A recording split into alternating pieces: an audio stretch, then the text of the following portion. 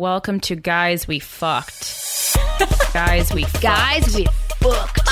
I'm Christina. I'm Corinne. We're sorry about last night. The anti-slut shaming podcast. I never stop.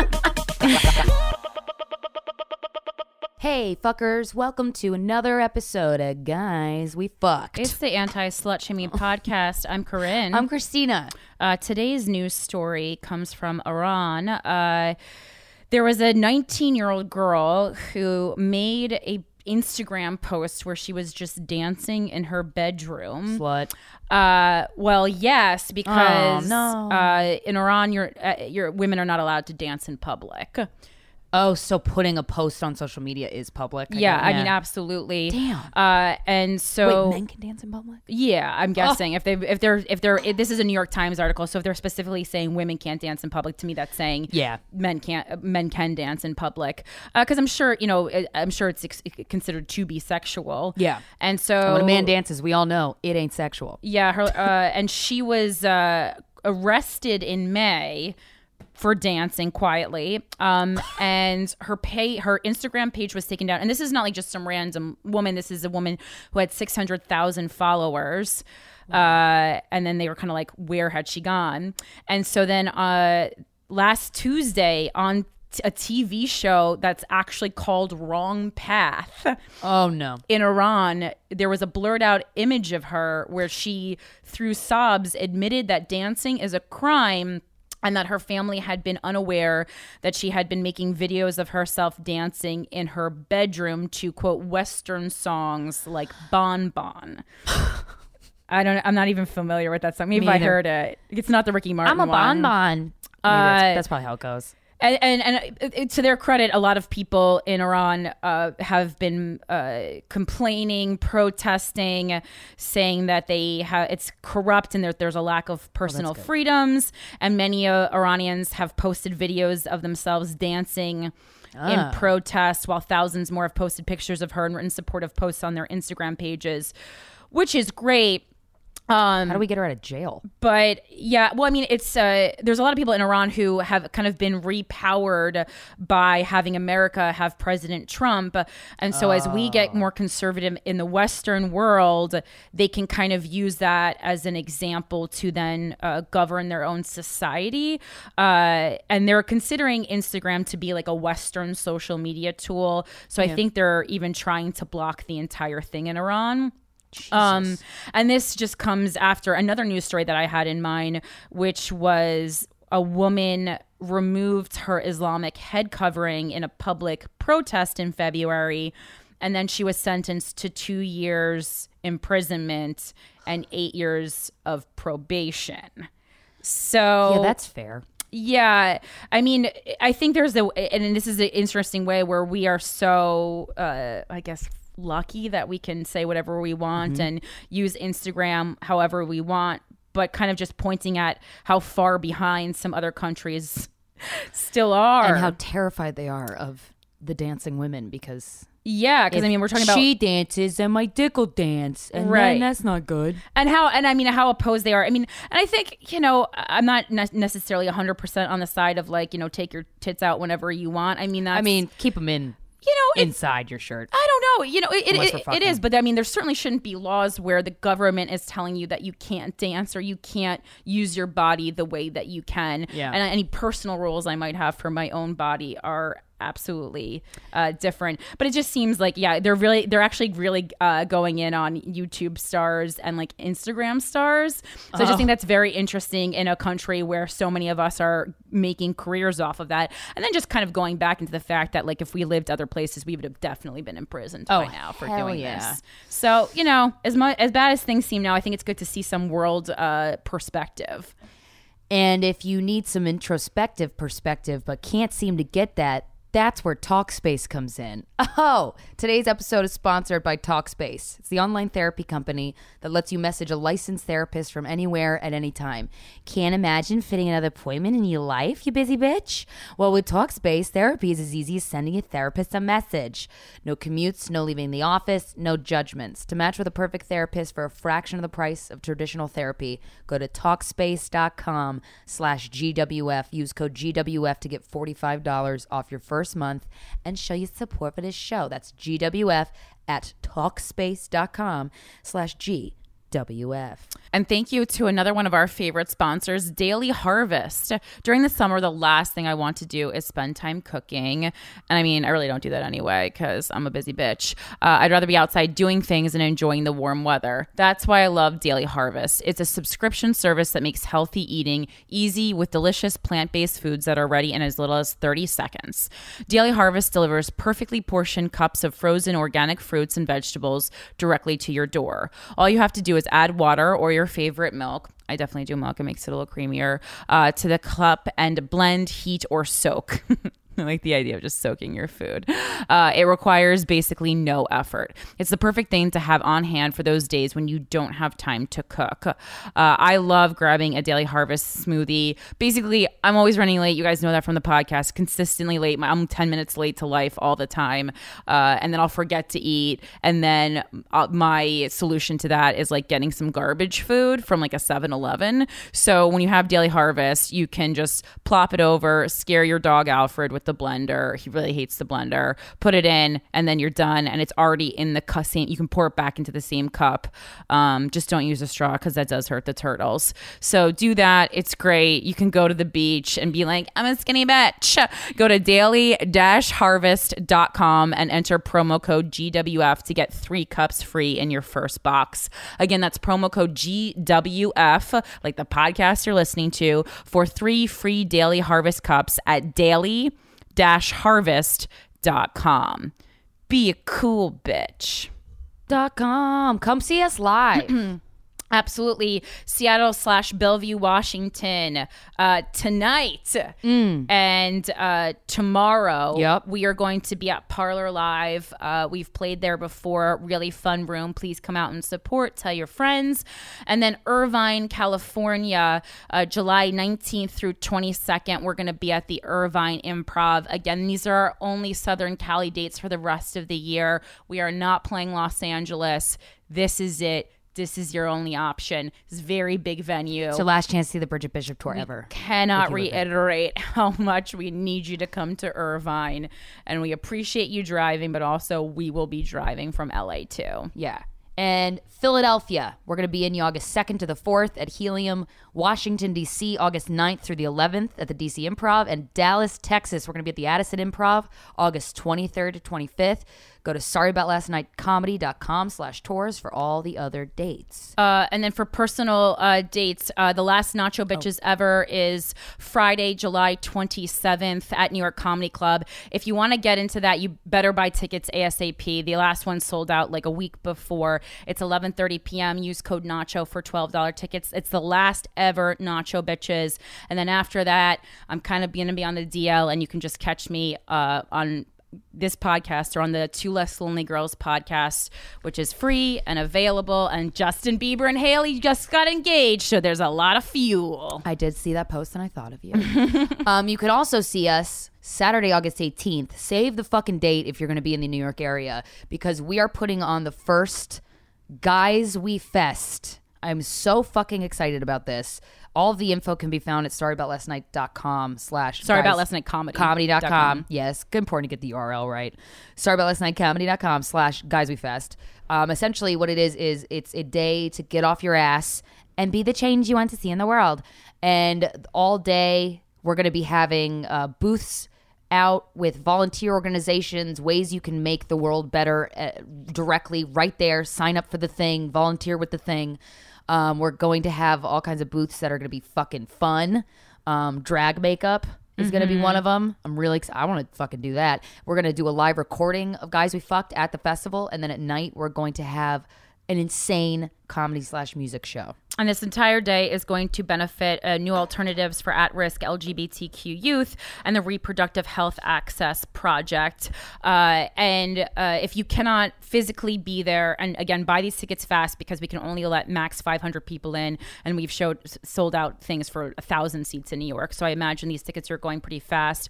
You can absolutely make a donation to either of these organizations, or the best thing you can do to support is, and you'll see it on the Guys We Fest page. It says merch. You can click on that and you could buy a Guys We Fest official shirt from our bonfire page. And so those are all things that you can do to be active, and we really appreciate it. And I know last week some of the things we had really like just launched the website. Like we were powering through to get it launched for last Friday.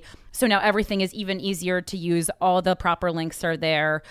So go check it out if you didn't have the opportunity to do that last week. And you can follow us on social media at Guys We Fest. For that, we're on Instagram, we're on Facebook, and we're on Twitter. I think we're on Snapchat too, but you guys know I don't go on that. Yeah, I only go on that when they have the one filter. And we're going to be announcing lineups there, so you'll be the first to know if you're following us on social media.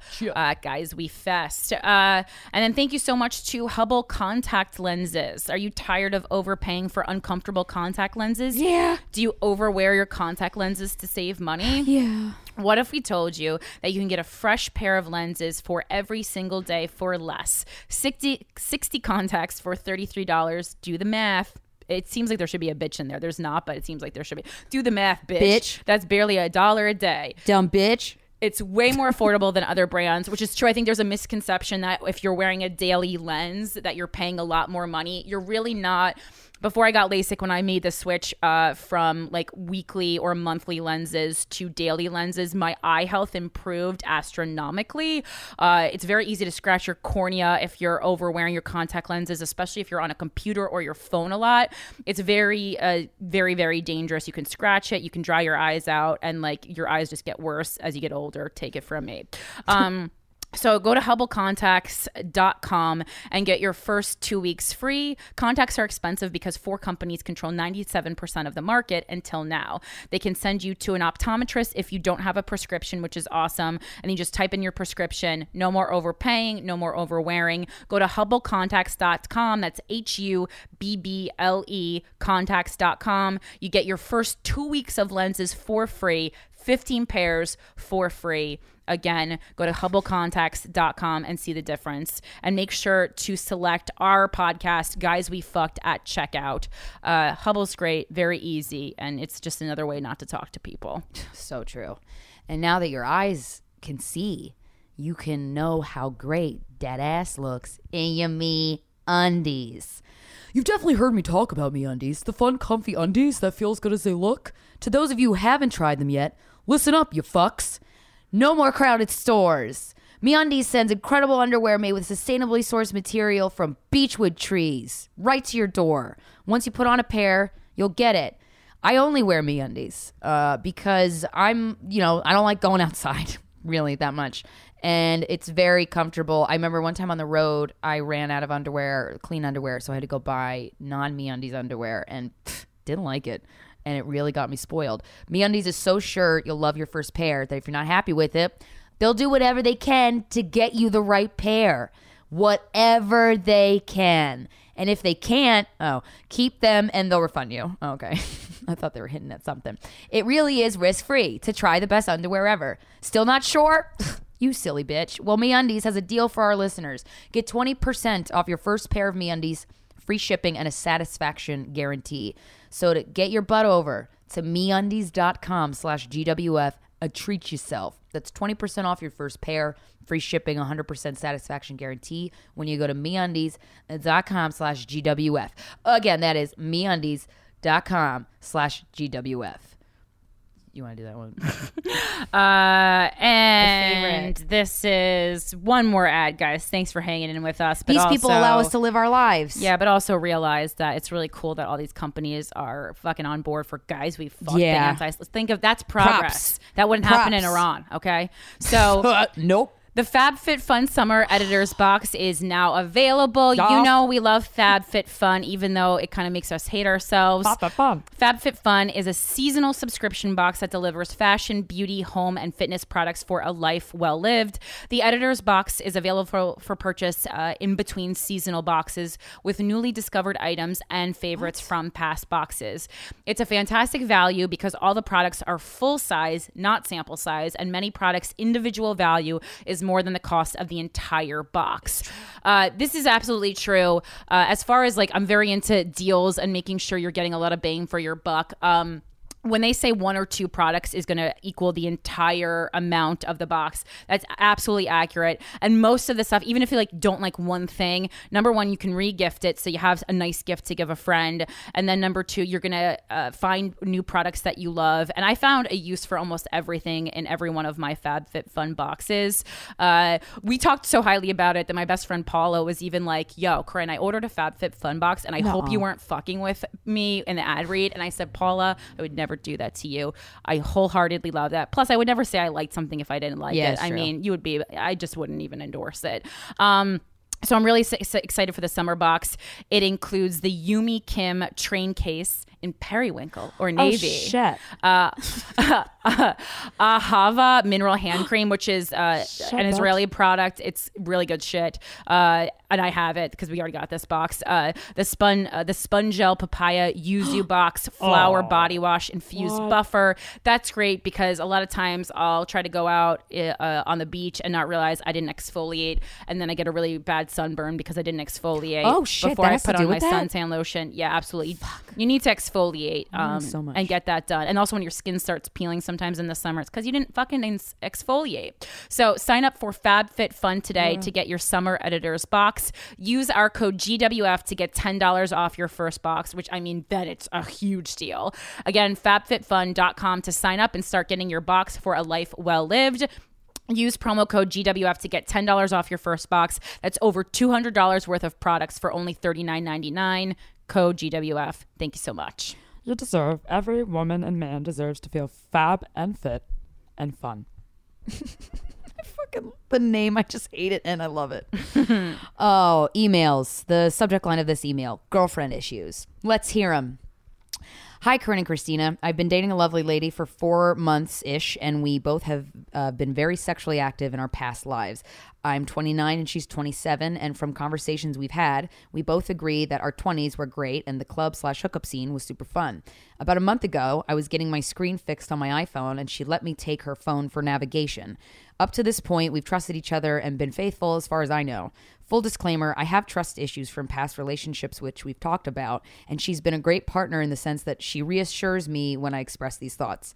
Anyway, when I had her phone, a guy sent her naked pictures of herself. Oh. At this point, I went back through the text thread and read that he texts her inappropriate things, and while she doesn't encourage them, she doesn't shut it down and or tell him that she has a boyfriend. I confronted her about this, and she basically said that they used to date, but he's had a girlfriend for a while, and since he lives across the country, she didn't think it was a big deal.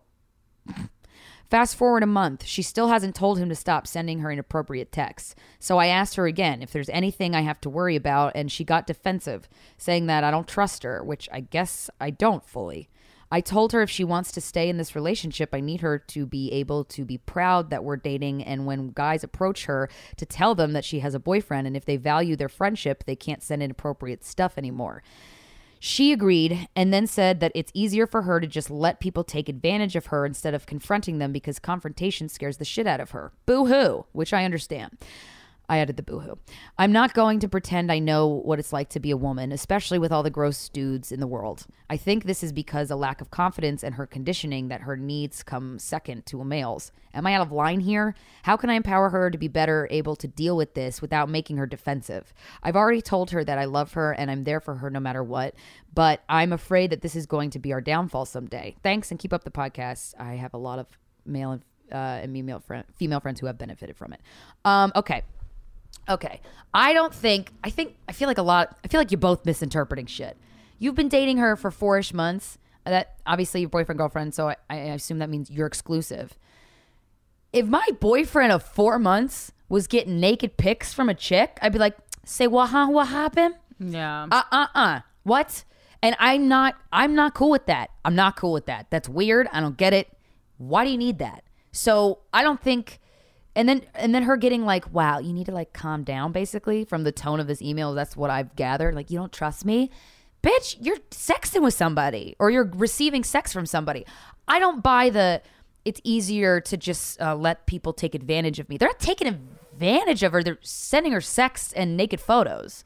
I mean, that's if you don't want those, you say no. Well, or you because block it's the someone that person. she used to date, she could have an unhealthy relationship still with him, even though they're no longer the significant others. It could have been like manipulative and controlling, and he's still like casting that.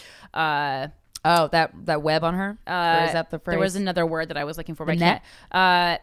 It's like a fishing thing, whatever.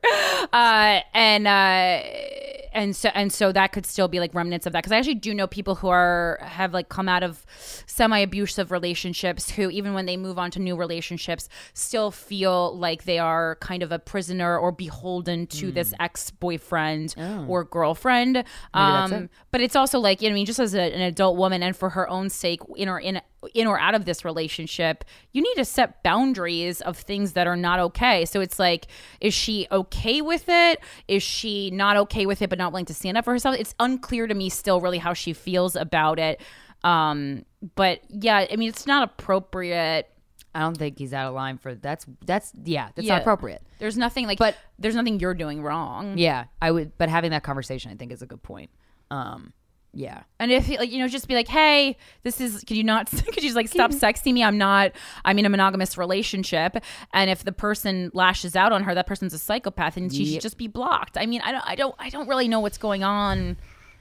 Why people just can't be more direct. I know. Especially with something like that. Speaking of directness, I was home. I was talking to my brother who's on dating apps, and we were talking, and he was telling me this thing that I thought was so interesting. He was saying, he's like, I don't know if you know this, Nina, but a lot of girls like that I'm seeing on these various dating apps, if they have herpes, they'll put in their profile. Mm-hmm. And he told me about, I'm like, really? I've never seen a guy put that in any kind of profile, whether I'm on Thrinder, which is purely sexual, or Hinge or whatever.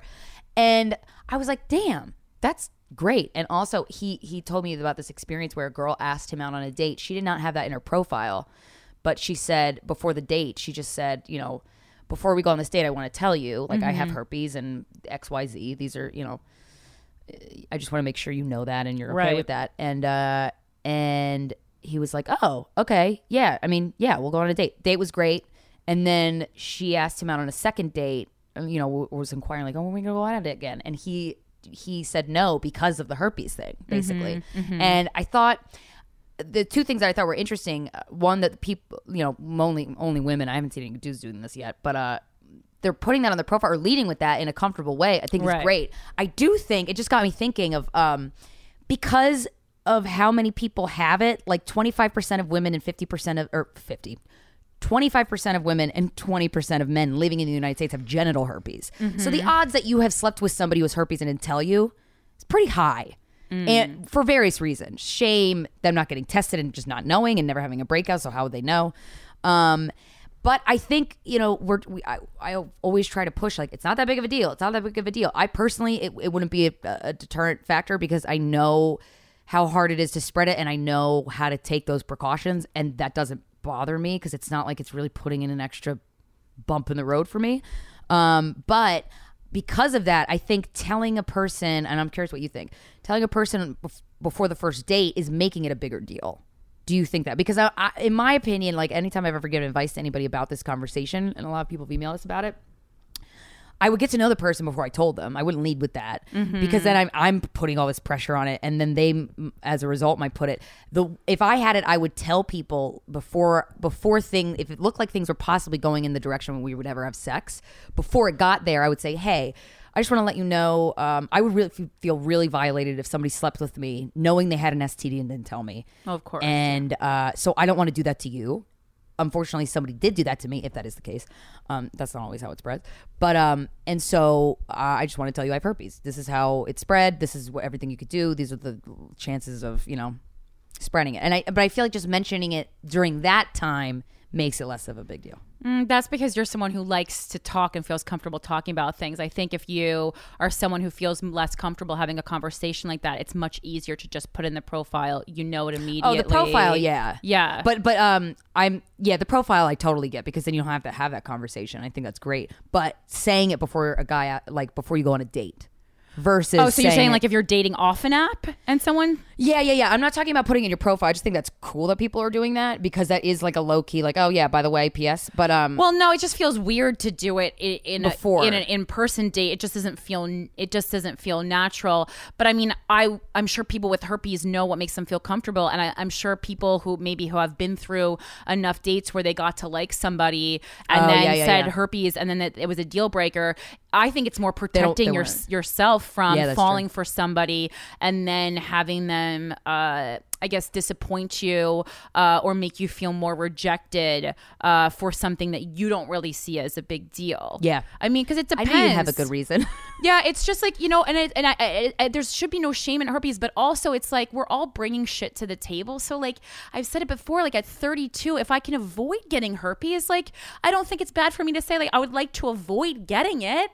I would. Like, I mean, so it's like if I don't even know you. If somebody had it in their profile, that's an instance where. Like, if I don't even know you, I'm probably not going to, like, immerse myself into that. But if it's someone I knew in real life and, like, already had a crush on or a connection with and they had herpes, that's a different story. Mm-hmm. But, like, I'm not going to just go out into the internet void and, like, there's just too many people, and especially like no one's that special, and plus there's a ton of people who already have herpes and they can just sleep together. Like, I mean, isn't there an app for there's an app for people who already have STIs. Yeah, but then that's saying like if you have this, then you should only sleep with somebody else who has this. Yeah, no, it's a preference. I mean, there's a million preferences. There's preferences, but it's like you can't take somebody's preference personally, right? And it's like a lot. So for me, I would avoid having sex with someone who had herpes if I could, but I would date someone who was a trans man. And I think a lot of people would rather date someone with herpes just because it's like that's their personal preference. This is our preference. And you really can't. And I know there's arguments nowadays that like your preference is informed by the things that you intake, the porn that you watch, the things that you read, the life that you grew up on. But it's like, we're not going to undo all that. Yeah. So it's like, sure, maybe. But who wants to unthread that shit? So it's just like everyone has a preference. And, it's just like at this point, I'm just trying to fucking avoid anything that's going to make my life more difficult, really. And I think that's fair. Hey, girl, you do what you want. Oh man, our guest today. I'm really, really, really. Oh, did you have anything personal you want to say? Sorry, I didn't no. give you space. It was. What would I do this week? I drank like 14 times and spent most of the weekend like hungover. So I need to just not. I've been having too much fun because this was like our real vacation where we're home for a couple weeks and then we're working for like the rest of the fucking year. So I just really lived it up. Good. Really lived it up. My poor liver. I did. One thing I wanted to say. There's this play that I took Corinne to. It was the first time I went. We went together because I wanted to get her a cool birthday gift, and it's called "And Then She Fell." And I went to see it for the third time. With a friend. So good. First time was sober. Second time I had smoked weed, and third time Molly. Which if you're going to do that, really research it and be very smart. But there's very smart ways to do this, and you got to take vitamins and shit. But. Wow. What was your favorite way to experience it out of those fucking three? Molly. Yeah. But because it's euphoric. I'm so glad. I would never do it. Like, I'm really immersive theater is my new favorite thing in the entire world. And I'm probably going to go see And Then She Fell 8 more times. And you should see it if you ever. And it was very different each time, right? Because different of every fucking time. Yeah. And I learned. And because the person I went with last night was a guy, right? He went into this room that I'd never been in. Where young. It's a story of Lewis Carroll and Alice in Wonderland, and Alice, and there are pedophilic, for sure. He's a pedophile, but the way that they made the story, she looks 16, 17, which is still, Yeah, whatever. but if you actually, if you research it. When I went home from that, I got obsessed with it. And like basically like Lewis Carroll would just hang out with this like child. Yeah, like a 7-year-old. Yeah, she was very young. But this Sorry to ruin that for you guys. Oh, yeah. I mean, it still doesn't ruin this show for me. It's fucking incredible. And but there's this room that if you're a dude, because I've been in 3 times and I thought I saw all the rooms. Yeah. That the guy goes in and young Alice, who she's clearly an adult woman playing this person, but she has youthful skin, she has youthful hair. If you notice the casting in that is very specific. And she does this thing where she like half undresses. Oh, I heard about that room. She doesn't do it to the women. Why not? That's so stupid. Because they're trying to make the guy see. Maybe this was a theory we talked about after the show. Maybe they're trying to make the guy like see through the eyes of Lewis Carroll. Maybe, I don't know. I mean, she wasn't 7. That's a lot different. I mean, this was a grown ass woman being a part. Weird, yeah. But I wonder if that was why. Huh. But I'm so fascinated. Yeah, by I that. did hear about that room because another friend I had who was a male went into it and then told me about that room, and I was like, I The fuck? don't recall that room. But go see it. Third Rail Productions or some shit like that. It's just really Third Rail. It's Third Rail some project. I think it is Third Rail because I just got an email it from is them. Third Rail. I just don't know if it's production or project. Yeah, Third Rail Done Shifa. You can find it. Our guest today is a very dear friend, somebody I am honored to have in my life. She is an early childhood educator, and she has really interesting, fascinating, in-depth thoughts about masculinity, femininity, the patriarchy, and how we raise young men and young women. Ladies and gentlemen, please welcome to the show, Jean Hayes. Can't nobody treat me like he does. Giving me what I want without a cuddle or hug. Get in, get out, no conversation in between.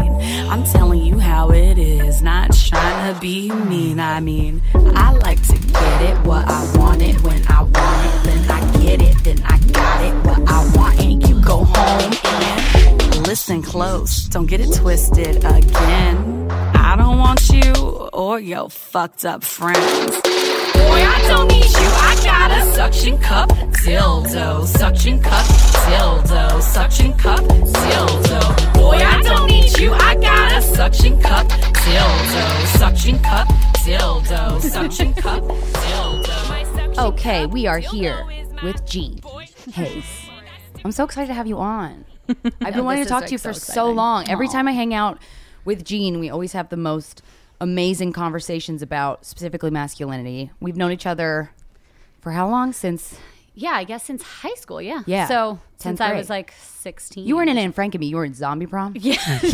Ooh, that one sounds more fun. Yeah, Zombie Prom was the fun one. No offense, Sal. We did have a good time. Anne Frank and Me was a bummer. It was, Zombie Run was good. It was pretty, pretty like classic high school theater. Yeah, and then Annie was to our commit. musical. Oh yeah. And then Jean, did you catch me? What happened was we couldn't find you. Because did your high school ever have lock-ins, Corinne? For theater? Not for. It wasn't called a lock-in, but just like we all knew that none of us were getting out there until 4 a.m. They didn't. But They didn't it wasn't actually. a sleepover party? Like, it's a voluntary. I am from a town where everyone would have been pregnant. Absolutely not. Right? Well, It's problematic. your girl was felt trying so to get problematic. pregnant. Yeah, no, that would never in No, I was a Union, New virgin. Jersey. That would never go down. I was a fucking virgin. No, as it's- fuck. So yeah, at the end of the day, night, I don't know. It was like It was 8 in the after morning. Annie, the Right. cast party, which was a lock-in, which does sound like a terrible word. I don't know. It does sound you like know we're what? forcing I don't kids think to they stay. use that word, but I sort of appreciate that you're using Oh, it. maybe it was my middle school used that word. Okay. And then the only rule was that you couldn't go on the balcony in the theater. Yeah. And then at 8 o'clock in the morning, we were all like, okay, it's time to go. And we couldn't find Christina because she was making out in the balcony, girlfriend. Yo, with, Can't next go to the balcony. to another girl making out with a who boy in was the balcony. Oh my God. You have to tell me. Amanda. Oh, really? Yeah, the two first names. Yeah, and what happened was they were all looking for me for like an hour. I had no idea. I'm just making out with That Drew. was- but then the best part was that we looked up at the balcony and you just see these 4 heads like pop out. Yeah. And you were like, So I think it was Peen. Was like, there they are up there, and I was like, what's everyone talking about? And my head popped up. so good. And then Drew's head popped up, and then everyone oohed and awed. And then I was forced to clean up the theater as punishment. And I found $20. oh, that's not bad. Yeah, that was the last year they did that because I think some like 'Cause of other things Christina? happened. Yeah. Probably.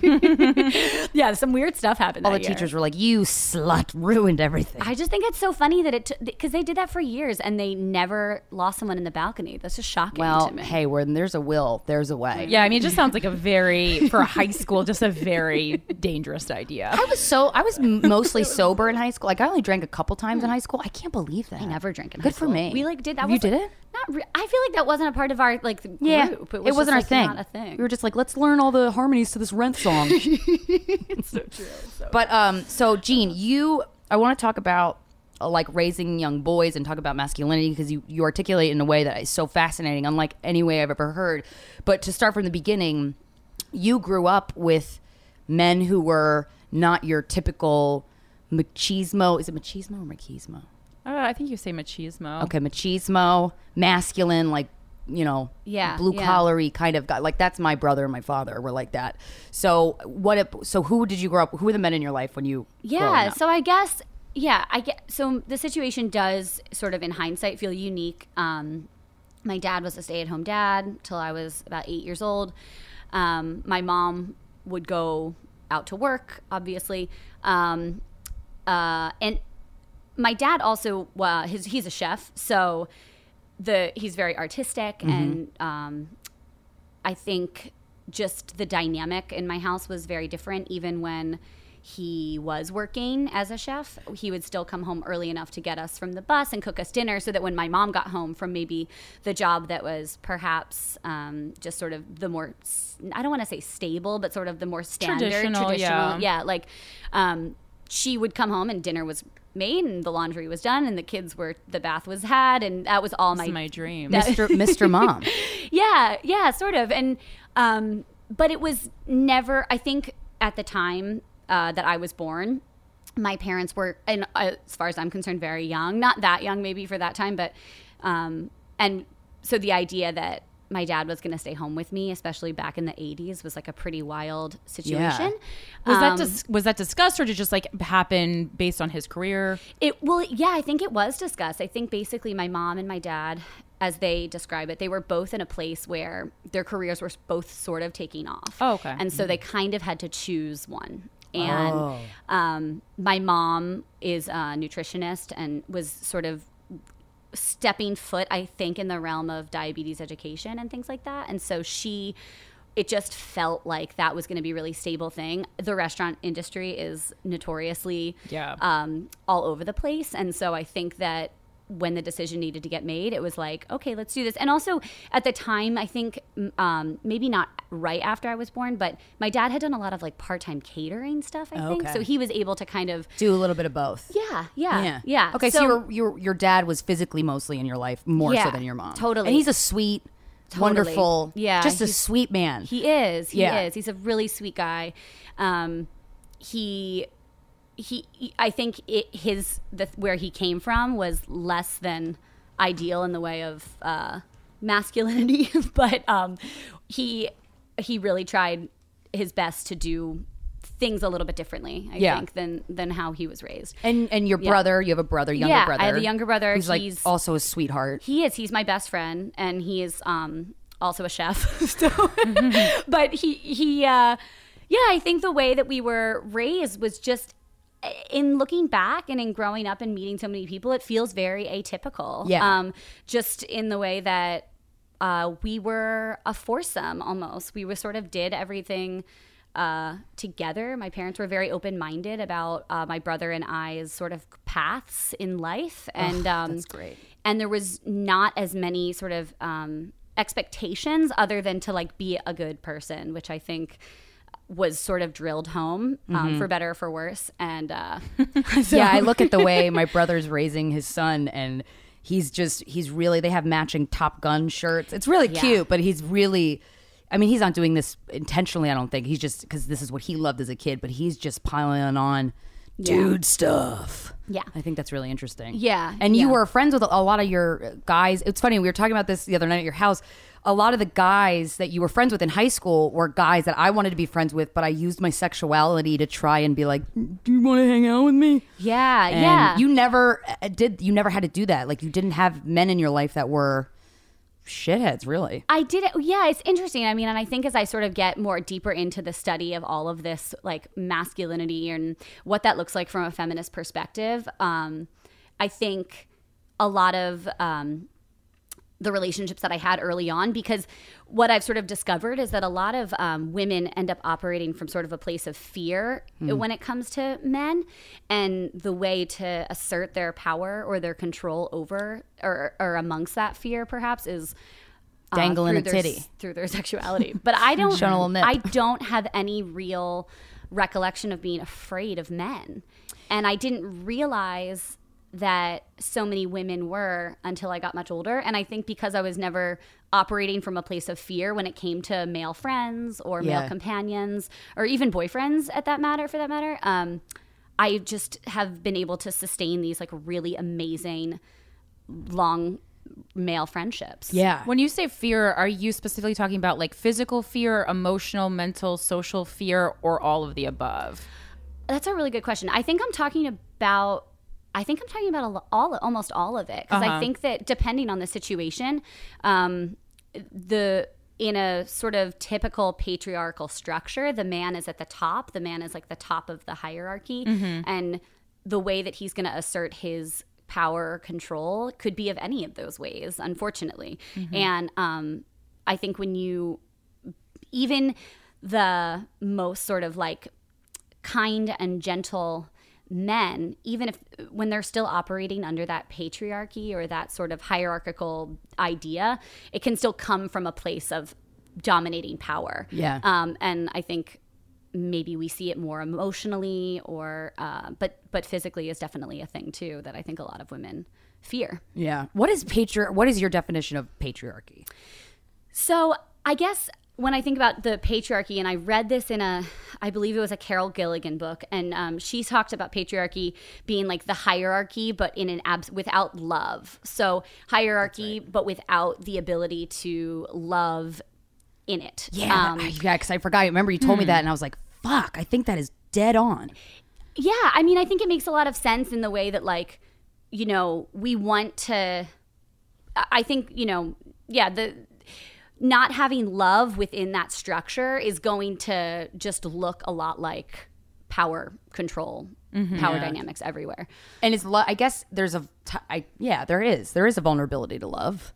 And I think that women tend to be more loving and like love is like pure vulnerability. Yeah, I guess so. Totally. Yeah. And I think that's like part of the masculine problem. And the patriarchy, and I always try and say this, the patriarchy is not a gendered thing. And I think that's like super important to remember when you're talking about all this, because the patriarchy is lots of women. I was like, am I part of the patriarchy? Yeah. No, I think I think might we, be. I think I all might are. be. I mean, I think How there's flattering. a lot. I know. we can do what men can do. I know. I was like, I don't have any anti-patriarchy stuff, and maybe that's why subconsciously I knew I was part of the problem. Yeah, I think a lot of us are. I think like capitalism is the patriarchy. Like I think a lot of us are just like wrapped up in it, and I think that to spin that on its head and say we're going to radically down the patriarchy is like such an overarching statement, because it lives everywhere. It lives in like,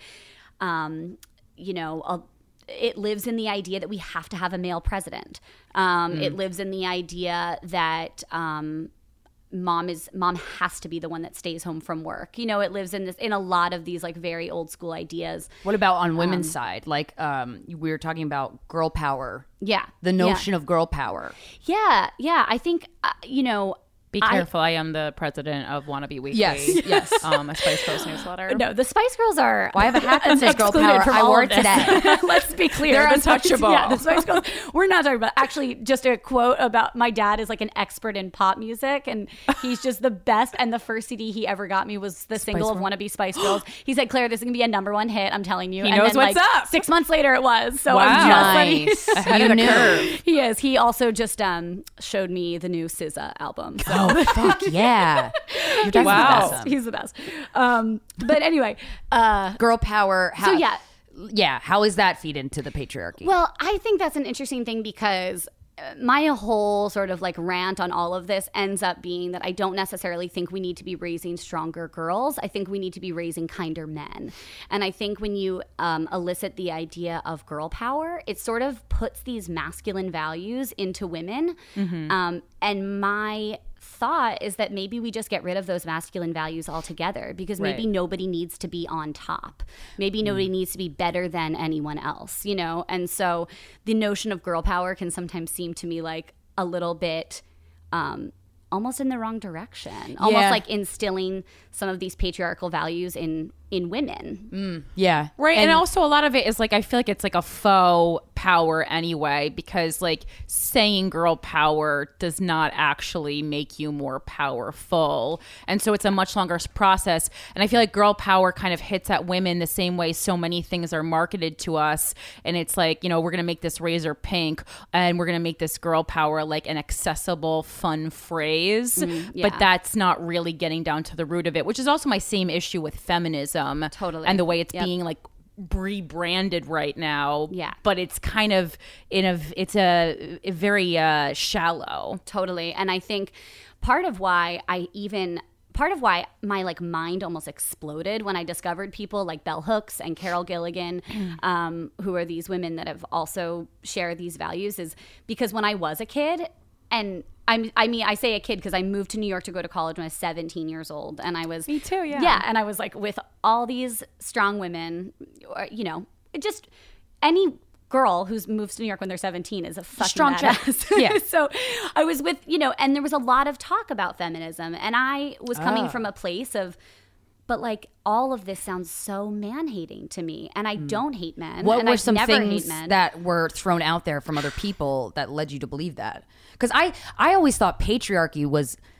when people are protesting and they have signs and they say destroy the patriarchy. I always equated that to fuck men, not literally fucking them, but like Yeah. you know, let's Screw take 'em, who them needs down. them? And I'm Yeah. like, that's not the message we should be. I think the message, obviously, I think it needs to be like empower men to like feel their feelings and to feel vulnerable and all of that. But I think when you talk about like my first ideals of feminism, I can't cite a specific example of like something that someone said to me, but for a long time I was like, I don't hate men. I don't, Right. I just, and for a long time, I think if someone was to ask me, are you a feminist? I don't know if I would have said yes, because Right. I think it's a really confusing thing is when you're someone who's coming maybe from the perspective that I'm coming from. And then Corinne, to your point of like the rebranding of it. Yeah, it seems like we do need to go deeper with it.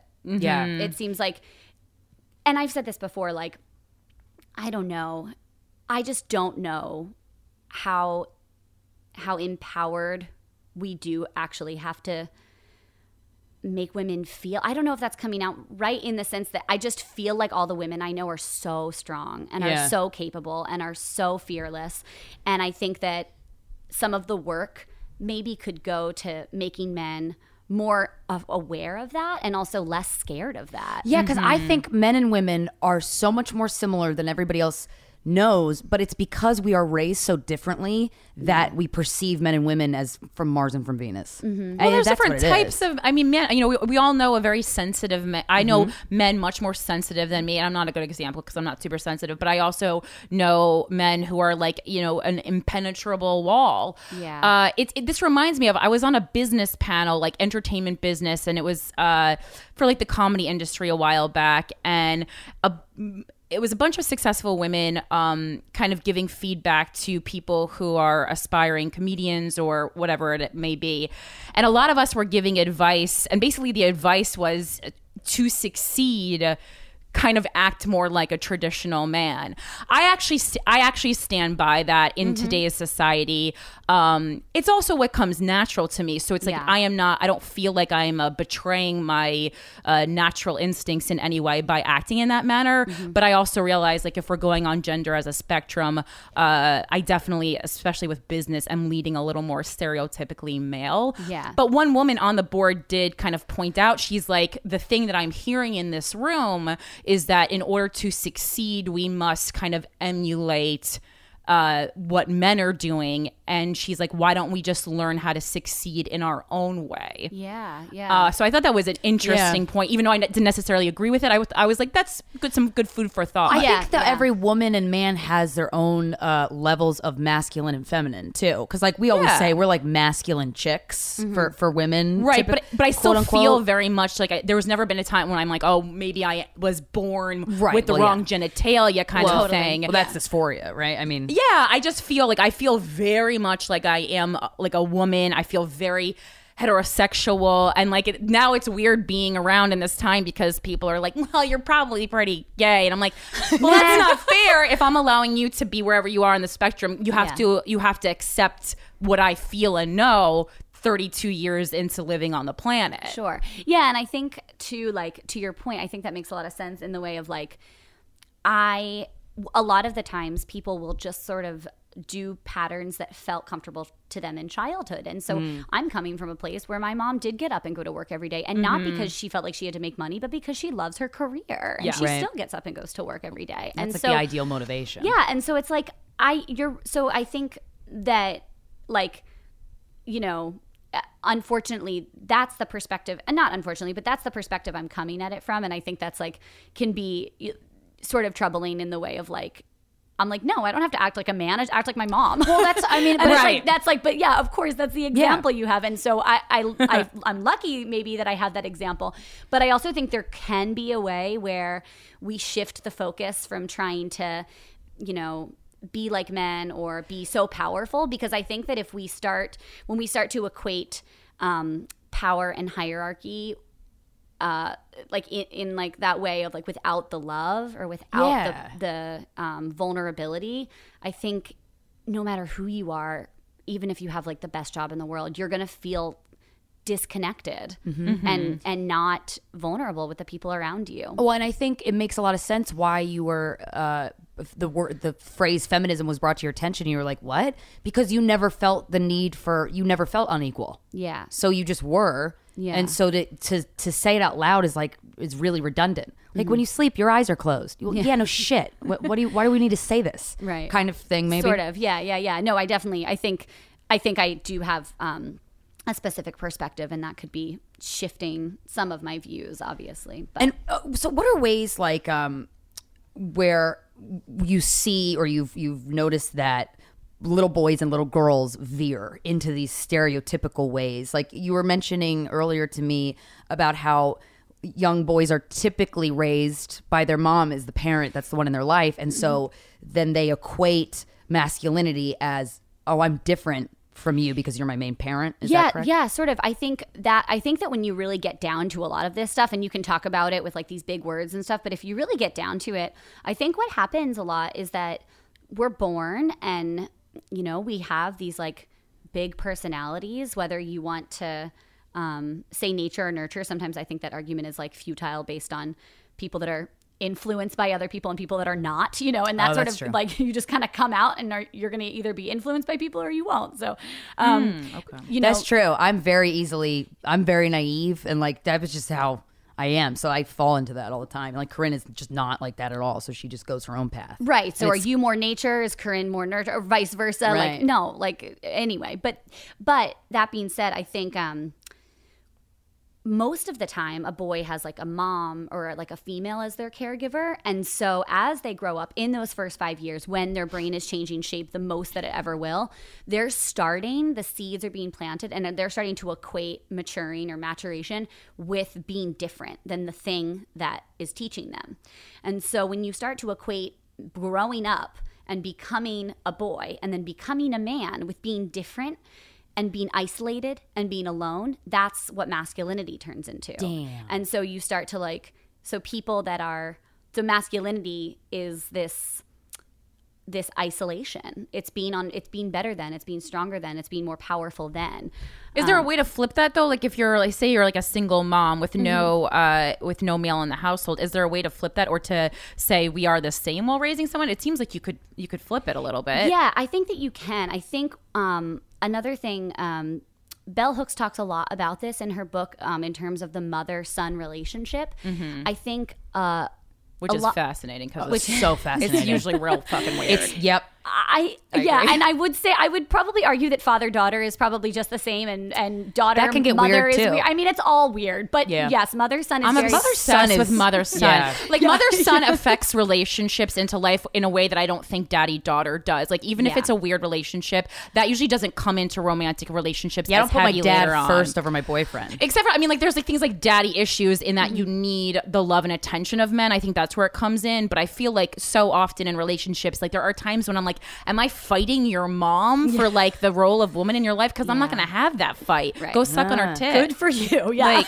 no thank And that's you. probably what you're saying. I think directly correlates. They just Totally. So I think what can happen a lot, and like I said, Bell Hooks mentions this in her book, The Will to Change, which I was so amazing. But she mentions that a lot of the times what's happening in those relationships is that the female, because she doesn't feel comfortable asserting her power over the man, even a little in boy. her life, even if you're a single mother or you know, in some capacity, she's not asserting the power that she wants. And this could be because her boss at work is really rude to her, or, you know, like she has a crappy doorman. I don't know. There's like all sorts of ways that we're not asserting our power over men, you know? And so maybe she's not asserting her power. And then often what we'll do, all humans, is we'll take that out on people that are just a little bit weaker than us. And so what happens a lot to women is that they can actually be taking out a lot of their frustrations with the men in their life on their sons. And I think, yeah, and I feel like I've seen that a lot. Right. And then I think a lot of sons grow up and they're it's a mind fuck upset. because that's the person who raised you, right? And then not only did you know if you're the mom was the primary parent in your life, not only are you associating like growing up into a man as being, oh, I am different from this woman who raised me, but then on top of like the great things, she also was like kind of cunty to me because XYZ. Yeah, and it's so subconscious too. Yeah, and I think that's the like it comes part. from a place of just not deciding to do the work or break the patterns that we have, you know, and like with that kind of stuff. Is that more common though? Because I feel like the relationships I see are more like the little boy being coddled and the girl kind of being given. I mean, I definitely know my mom was easier on them. My brother, he's also, I think she was just tired because he's the second kid. Yeah. I was going to say my brother. So they're always more lax on it. But I definitely feel like. Yeah. So I think what kind of can happen is that in that first bit of time, there maybe is like a displaced frustration that's happening. Mm-hmm. And then at a certain point, it switches because the mom may often realize that she has now pushed her son into this masculine world that maybe isn't the best. She didn't mean to shape him like or that. Or maybe isn't what she wants, and then perhaps there's some guilt there. And I think that can happen too. And I think ultimately, more so than maybe any of these points, women are really subservient to men. And if that man is your 2-year-old son, maybe that's what that looks like, you know? Yeah. If that man is your, you know, like I said, your shitty doorman. I don't know, but like I think that that can happen. I think that can happen. And what about the concept, which I think, God, I don't know how we change this, but the idea that men are valued for what they do. Yeah. Always, and women are valued for who they are / how they look. Yeah, no, that's a big one. I think. Yeah, men are often valued for what they do. Women are valued for who they are. And I think you see it all the time. So and what do you mean, like who joining they a are? band for pussy? I mean, that's the prime example, right? What does who they are mean? What is, because I'm like, obviously I know what they look like. That's a huge thing. But like, what do you mean who they are? I guess like I mean like when women get chastised for not using enough exclamation points. Oh, they weren't very nice in their email. Oh, for their like demeanor. Yeah, for their demeanor. Exactly. That's a good one. Yeah, okay. And I think that women are often valued like for who they are, and that's not why what they do. You know what I mean? Like who they are, is how she they look. nice? Is exactly. she? How often I'm does going to that be happen? people pleasing, and I'm going to have cleavage. But men are so valued for what they do. So then, if you have someone a man who doesn't have a job because of whatever reason, and he's not making the most money for his family, there's a lot of detrimental behaviors that can come from that because he ultimately feels he's not being valued in the larger world. Man, you know? I was on Hinge, this dating app, and I was on the train with Melissa, and there's this the hottest guy. Hottest guy. I was like, holy shit, how is he single? And he fucking said he worked at Trader Joe's. And I was like, nope. That's why. And that's fucking... Although that's the kind of person that I would date. Yeah. I would date that. I always find someone hot with something wrong with them in that, I would, you know, I don't want to say there's anything wrong with working at Trader Joe's, but at a certain point there is. Right. But also, like, I value men for what they do, certainly. Yeah. And that's why you see a lot of hot chicks dating, like, you know, because with the fucking finance job. Because, and I think it's another way of saying that too is that we judge them. So we judge men Yeah. for what they do. We judge women for who they are. Yes, You know, yes. like we're not like, there's so many women that are like being amazing and being like doing all these incredible things. And we're sort of just always more concerned with like, but were they nice to you? Well, I'm always surprised when a hot chick is Right. smart. Okay. I'm always Yeah. surprised when a hot chick is smart. Yeah. Always. And Yeah. that makes me like, come on, Christina. Really? Yeah. But always. And aren't we all sort of surprised when like guys are nice? Yeah. Like guys with really good jobs are nice. You're like, oh. I'm turned off, but yeah. Yeah, no. Corinne wants that patriarchy marked right into her pussy. Well, but now that I know that I'm a part of it, I'm definitely embrace might as it, well fuck girlfriend. it. I'm definitely on board. Yeah. Yeah, I don't know. So that's just that's that whole concept feels. Yeah, and just the way young boys. So how do we raise young boys then? If the focus should be on that, which I agree, that's really how you're going to get to the root of the issue, and it's why we talk about control and anger stems from fear. What did you say? Anger is the blanket over fear and powerlessness. Yeah. That was like, Yeah. I was like, damn, girl, that's a good quote. Yeah, that's a something. I think I heard that from Laura Markham. I'm just trying to credit everyone that I hear these things for. I feel like it's important. She's amazing, but yeah, I think that overall can really because what can happen, I think a lot, and this happens with boys and girls, and that's why I'm saying it's not just a male thing. It's not necessarily just a boy thing, but there can be this sheen of anger over the idea of like being able to control your environment or being able to assert your power. And ultimately, I think that that's always sort of a blanket over the fear and powerlessness that we feel. And so where does the fear and powerlessness stem from? Just childhood trauma, parents fighting, like, because we're all afraid. We're all, and it was so interesting that the last week on the podcast, I just wanted to talk about, my deep, dark depression that I was experiencing at the time, because I couldn't, it was just encompassing me, engulfing me. And I got so many emails from dudes that like they got a divorce or they just broke up with their girlfriend or wife or whatever.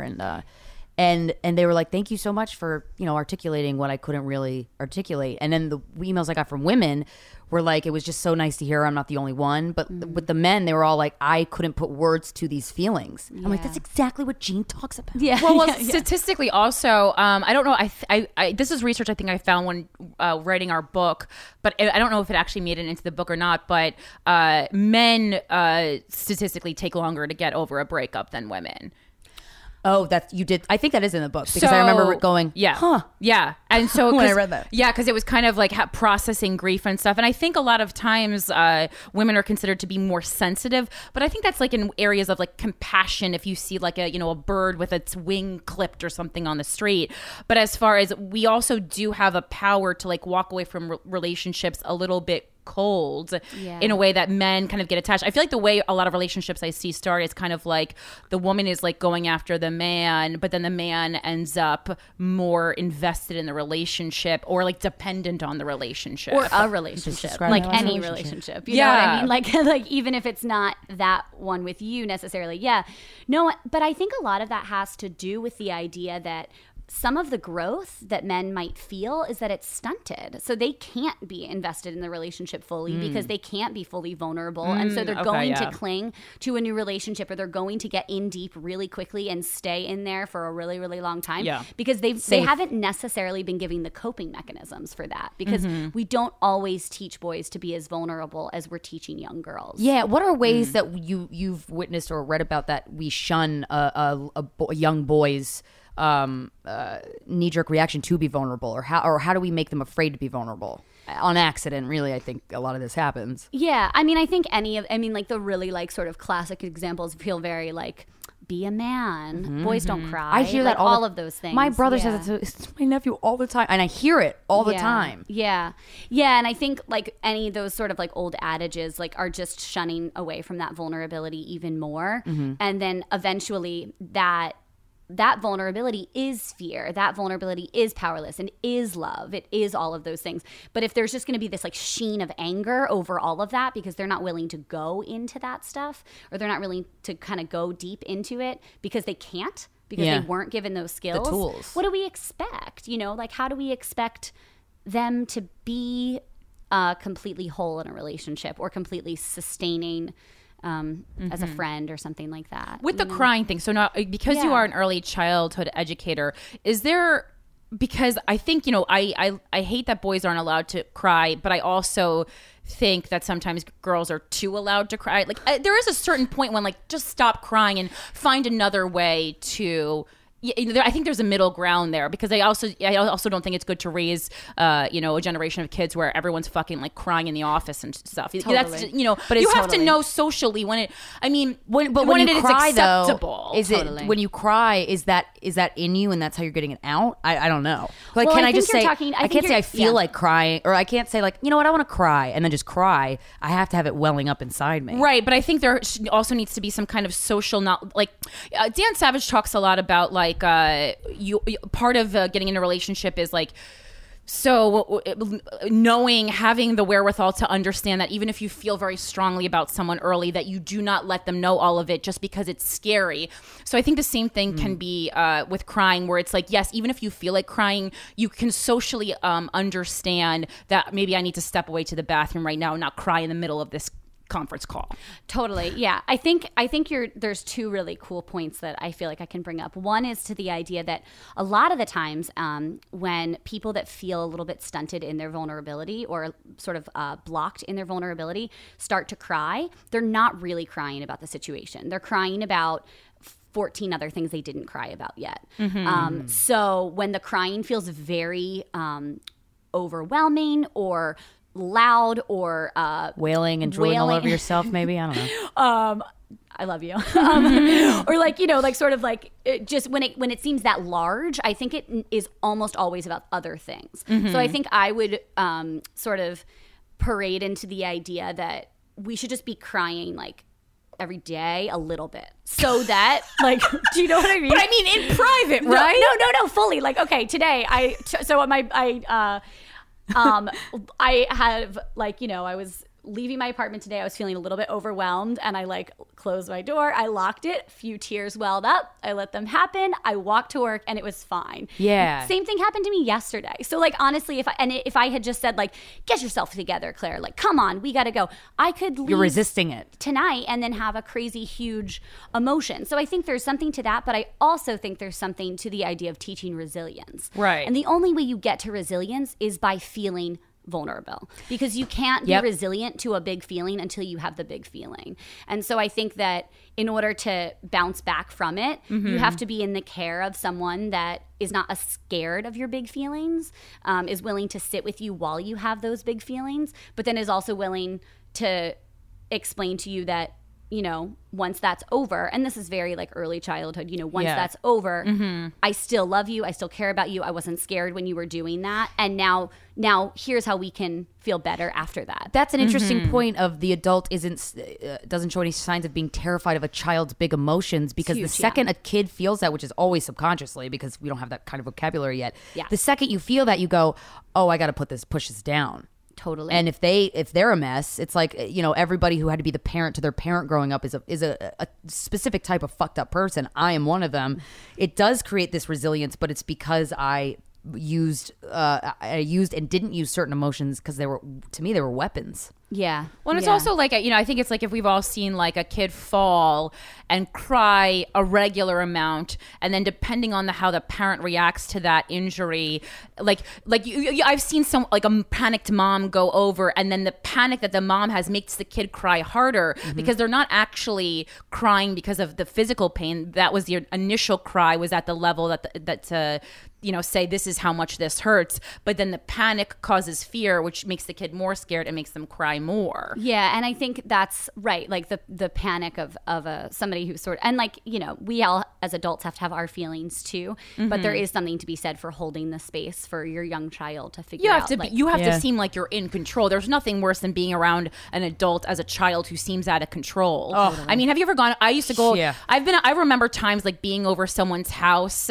whose parent was just like not in control, and like I'm coming from a bias because I came from a very controlled household, but also like if you're fucking out of control, don't invite neighborhood kids come over your house, Stephanie, because while you're going through a divorce, because I can't. No. That's not. I would go home and I would just like give my mom a list of people. I'm like, I don't want to go over her house anymore. Yeah, no way, because I can't be around that. It's too much. But I think that's like so a few points too is like the idea that we have to be able to like understand that kids can have big feelings and that's okay, but also the resilience thing, which I think in our generation some of that got lost. I think that's the whole thing with like giving everyone a trophy. I think that's the whole thank idea. God. Not everyone deserves and it's a because reward. we didn't learn to lose. We didn't, and so we're not going to be resilient. And so that's the crying face emoji in a nutshell.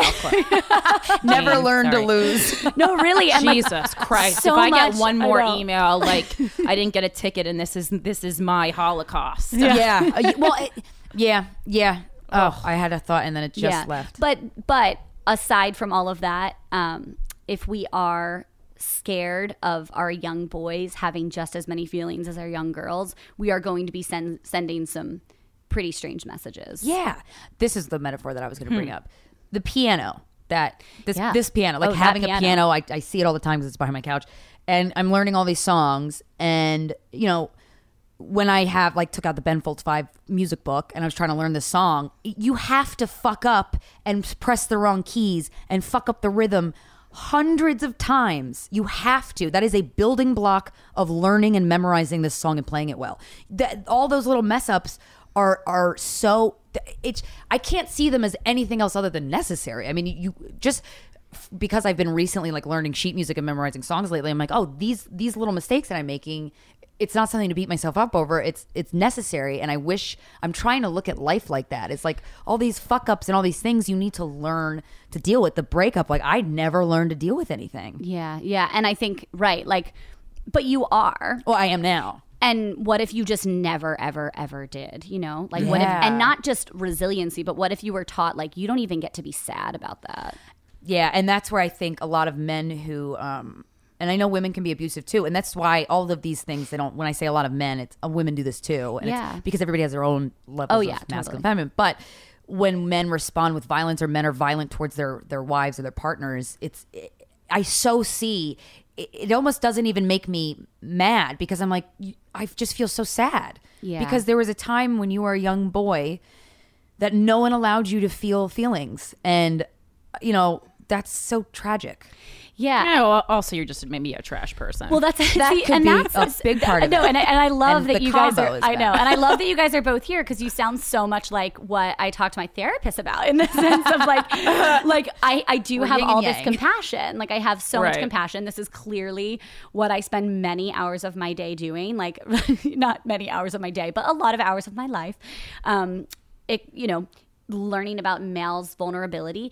But then there's this other side where it's yeah, but it can't be an excuse. Right. It has to be. Yeah. And I think understanding. that's the caveat is that sure, that's why sort of it needs to start at early childhood. Because if we can push and we can really help our young children, all of them, to feel all of these feelings, then when we get older, maybe we won't have some other bigger issues. Because at this point, if you are a man and you are asserting your power in really violent ways, be it emotionally, physically, sexually, there's no excuse for that. Right. And but and I think knowing that where took me the a long roots. time to get Yeah. to, honestly, because I was just sort of making up all of these theories in my head. And I think I want to make sure that that's really loud and clear, that that's work that they have to do. No person on the other end of that is responsible for that or in any way needs to make that an excuse. Well, yeah. And we were talking about how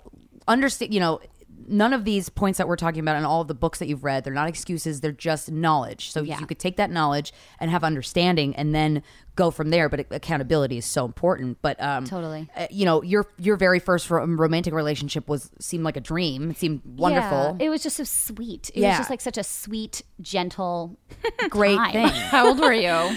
Young, 18, Okay. just in high school and college, you know what I mean? And it was just a person who I had known really well. And yeah, it was nice. Yeah. It was nice. And And you were in a relationship though at one point in your life after that where the guy wasn't the type of man that you grew up with, basically a sweet, kind, vulnerable, caring person. And so it's interesting. I'm curious about your whatever another word for journey is between learning these things and actually applying them to your life and how you interact with a man who uses fear tactics, uses manipulation. yeah, I think a lot of the curiosity stemmed from that relationship, quite honestly. Oh, yeah, that makes because Corinne, as you say, you see some crazy stuff out there. You're just okay, what's going on here?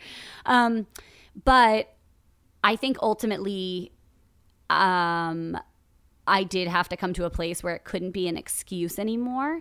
And I did have to recognize that I was being there were power dynamics at play. And It took you a while to realize. It took me a really It long always time. It takes a fucking second to realize Right, that because shit. I wasn't privy to it in any way. Well, when you love someone, you're also blinded by it. You know, it's Totally. I feel like I can see right through almost anyone unless I'm dating them. Right. That's interesting. That's so well said. It's the person, because that's the person that you're going to give the most leeway to, and you know. Yeah. or my dog. But I mean, I don't think he's really part not of the trying to power play patriarchy. you. Yeah, Yeah, it's no. it's that's okay. Right, Alfred's out of the patriarchy yeah, for sure. I think that like, and again, I've said this to Christina, but like, I don't want to.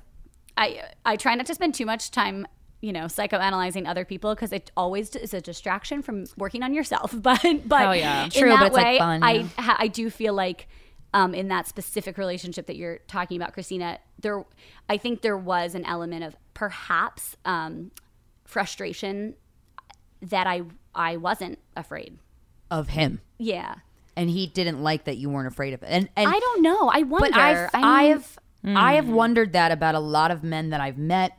Even when you meet a man, even not in whether you're at a bar with a bunch of girlfriends, a guy comes up to you, or if you just in anywhere, when you meet a man, sometimes I've felt as though they are mad that I'm not afraid of them. And I've never really, when you said that, I was like, that's the feeling that I felt with some men and some women, mostly men. But I think that's so interesting. And that obviously stems from, fear on their part. Well, basically, the way to get through to almost any bully, and why in my life I really can honestly say I've pretty much never been bullied, is because if you immediately let the bully know, hey, this bullshit's not gonna work on me, to the point where you're like, hey, punch me in the face if you want to, because I know you're not gonna, because you're a pussy. So if you let that be known kind of immediately, but you gotta nip it in the bud immediately. I mean, I've had a couple. You set the precedent. Yeah, because I've had like a boss who definitely was like very pissed that I wasn't afraid of him, but like I worked at that place for many, many years. Right. I feel like have you gotten that a lot? Men specifically aren't. Yeah, are and then a angry? lot of things they'll try to do is they'll try to manipulate me by letting me know that because of my behavior, they are not sexually attracted to me.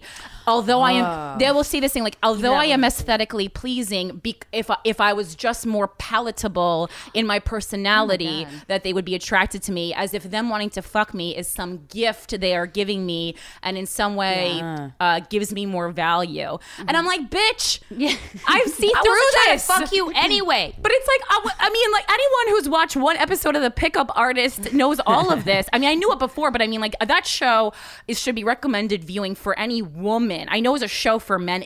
Every woman should go VH1 The Pickup Artist. Wow, okay. You can learn so much from Mystery. Male He's tactics. this fucking douchebag who's walking around like the Mad Hatter, but he gives away all these secrets that people who don't really have any depth, mostly targeted towards men, will use to manipulate women in a social setting. And it is like it was great. I love that. Yeah, that show. wasn't his intention, but Yeah. that's definitely what that But did. I No, I'm think- like, you're giving me all the secrets. This is on. I was like, this is Well, not on and Spike. I wonder too, like in the event that you're in these relationships with these people, and you're sort of like, okay, I'm not afraid of you, and this is that. People, as a way to get out of a vulnerable situation, they want to be afraid. They want to be feared, and so like to get out of that vulnerable situation, they just want to be someone that's like on top, like I said, equating masculinity with isolation and being better than, being stronger than, being more powerful than. I wonder And if that's so- why guys do the negging thing. I never heard of that word until you said it, Corinne, and I was like, "What is that?" What is that? Just saying, that's like, the Pickup Artist. yeah, it's okay. the pickup artist. Like a guy would insult you to get you to like him. Yeah. and ever since you defined that word, and I heard it every time, I see it. I see it when guys do it. Like, Well, people you haven't try to gotten a neg me pedicure in a all the while. time. Yeah. and I see it all the time with men and you specifically. So, like, the way you use negging is really you have to. It's usually you can use negging once you're in a romantic relationship to manipulate someone, but usually, primarily, it's used in a group setting where there's multiple people. So basically, if I was trying to hit on you, I would, but Christina was also with you, I would say something rude about you, be like, "Oh, is that what you chose to wear?" And then compliment Christina. "Oh my God, your hair looks great." But really, I'm not shitty. trying to date Christina. I'm over trying here to going, date "Wow, you. I'm pretty." But I just know, but in my head, I think maybe perhaps you are this, like you have a stronger, more hard to penetrate personality, so that I need to knock you down so that you're at a level I can handle. Well, yeah. So you need to make someone afraid of you so that you can be more powerful. I over guess them. men neg me then because they know I'll fall for it. Not anymore, but I would get that a lot, and I never knew it was happening. Yeah. and I was like, "Why are you being so mean?" And then they got me. Yeah, I don't want to fuck them, but I'm in the conversation now. Yeah, that's Right, because it's a good tactic to use on either people with a really tough personality Or naive people who people. are really hot too, because it's like, That's how you can get someone out of your league. That's true. Because people who are hot, really hot, are so often talked to in Dude. such a like a goddess. Yeah. Remember when I negged That's so crazy, Lil- guys. You're blowing my mind with this concept. I I'm negged. obsessed with the pickup artist. I'm obsessed with him. I did this tactic crazy. to Lil Dicky. He's a rapper. Yeah. At a party. His name was Lil Dicky, and I know Corinne. I didn't know about him, but Corinne loves him, and he was at this party we were at. Yeah. And I was like, I'm gonna try and get him on the podcast because Corinne was like, oh, I really want to talk to him. I'm But so you didn't know what to excited he say. was there. And I was like, she was like, I don't know what to say. I'm like, I got this. And I go up in line behind him in the bathroom. I'm like, hey, are you a comic? No, I'm a rapper. I'm like, you're a rapper? Are you Because he's like a serious? short little white guy, Yeah. and so he's it's a like Jewish dude. Yeah. And then I go, really, a rapper? What's your rap name? Lil Dicky. Lil Dicky is your rap name? Yeah. Wow. And he's like, well, what do you do? I'm a comedian. I have a podcast called Guys We Fucked. He's like, I would love to come on it. He offered, and I didn't even have to ask. And I'm like, God damn it, that is so far So it's beyond. not Yeah, something I you mean- can only use on women. No. Ladies. Well, and I guess that's like sort of my that's like, the point Power play though. of a lot of this stuff is that it isn't necessarily just towards men, but I Right. think, Obviously. women are just so strong, and to feel like we need to be controlled, or that that has to be part of our narrative, is just so frustrating. I don't Yeah. know. It just frustrates me so much. Yeah, because I know so many women who've just risen up out of situations and occasions that no one taught them how to be strong and resilient. They just had to force, and those are the women who had it in them all along. And men are the same way. It's like the men who rise up out of these terrible situations. That resilience wasn't taught to you. That's nature. Well, and I know a lot of men who are great Yeah. and can handle their feelings and know how to have a vulnerable conversation with you and know how to be there with you when you're having a vulnerable moment, Yeah. And so I think it is possible. It's a totally possible thing. When you go out on dates, because I'm going out on a date. Yeah. Just because I want to try it out. It's like learning how to ride a bike. Yeah. I just want to figure out how to. Is there a way that you can go out on a date with a person and get vulnerable without, it's like the opposite of nagging, but for vulnerability. You know what Well, I'm saying? I always end up talking about vulnerability in little boys, and it really shuts the whole scene down. Oh, I gotta go. No, I'm just kidding. They're like, wait, I'm always like, I'm sure your mom did a great job with you, but That's nagging. no, I know exactly. I don't know. I think I'm curious, how you date. Yeah. You've gone on dates Yeah, before. yeah, and yeah, of course. Are there ways that you kind of see, where will this person let me go? I mean, first date, obviously, you don't know anything about Mm-hmm. each other, but I always ask, what do you do for a living? Not because the Trader Joe's thing, I guess, is I do care. But I'm Yeah. just what are you curious and passionate about? Yeah, you know what I do a lot? I'll ask about their friends, because I think that men that have friends is actually very telling. A lot of men don't have friends. Yeah, because it's hard, because having friends is vulnerable, and having friends is difficult. And I don't think that you need to have 1,000 friends. I definitely don't have 1,000 friends, but the friends that I do have, are very intimate, and it's very personal, and I feel like I can get very vulnerable in front of them, and I think that is a really good marker for someone who perhaps will go to a deeper place with you. It's Yeah. and That's true. Good I'm tip. always okay, how long have you known your friends? What are they? Right. I met him on Yeah. what's that softball team? And also the boyfriend I had who was I would say the kindest. He was his group of friends was my favorite to hang out with. And because I usually really hate hanging out with people's friends. Yeah. Now, my last relationship was different because we had the same friends. Sure. So that was nice and easy. But oh my God, there are some exes where they're friends where I deserve an award for even hanging out with them. Real bad. Yeah. I think that I relate to that in a big way. I think, and I also relate to the idea of someone having no friends and making that feel, and why that, I don't know. That's also dangerous, because then if you enter a relationship with that person, you're going to be their only thing in their life. Yeah. And That's not good. No one can handle that amount of pressure. No, that's No not, one wants that's that. not fair. That's not fair. One thing that Gina and I were talking about, Corinne, before you got here was shaming and public shaming, and how that's not good, and how. But My favorite topic. I'm so interested to talk about it. Yeah, because and we arrived at this conclusion that if I have a boyfriend, like the one guy I dated who we had an incident where he stuck his dick in my ass and I said no and Right. pushed me off, and Right. we happened to talk about it because I could get through to him right away, and I Right. saw that, and I felt that, and he felt it, and it felt like we wrapped up the situation. We truly Yeah. did, and it didn't happen again, kind of thing, and that was the right way to take it. But when that's not the case, and they're like, I didn't fucking do anything. Sometimes with sexual assault, we see it a lot, and with dark areas of life like pedophilia, the only way to get somebody to truly confront what's happening to them and who they are and question it is by shaming them. And we're trying to think, well, what's an equally effective method to shame? Because if I just go up to you and I go, you raped me, and they're like, whatever, bye. It's not going to do anything because they have this wall up. But for some reason, shame can penetrate those walls for something that's so deeply rooted. And we're just trying to think about it. I just think it's dangerous because like the public has taken deciding who gets shamed into their own hands. Yeah. And it's kind of bad. like what you were talking about before with like psychoanalyzing other people. It's just really taking the eyes away from looking within.